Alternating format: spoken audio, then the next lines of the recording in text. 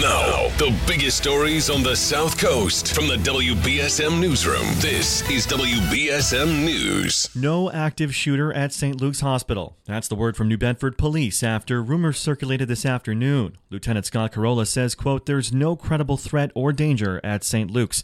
Scanner reports suggested someone at the hospital got a suspicious call, which prompted a lockdown. No one allowed in or out until the situation was deemed safe.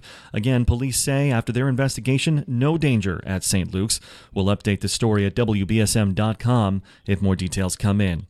State police now confirm that several people were stabbed during a fight Sunday in Winchester, and a Fall River man is charged for his role in the brawl. 39-year-old Julio Lara Alas, one of 5 arrested in connection with the fight on state property. He faces assault and battery charges.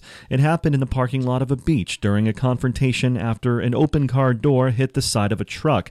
One person requested hospitalization. No details released regarding other injuries. Several punches were thrown before 29-year-old Chelsea resident Juan Hernandez allegedly retrieved a knife from his car and began stabbing people involved in the argument.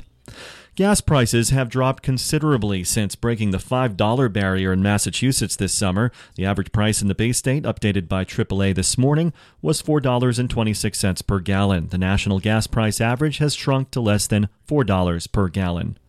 And the Massachusetts Board of Elementary and Secondary Education is raising standardized testing requirements. Boston.com reports students starting with this year's freshman class will need to score a 486 on both English and math exams. The previous English test score minimum was 472.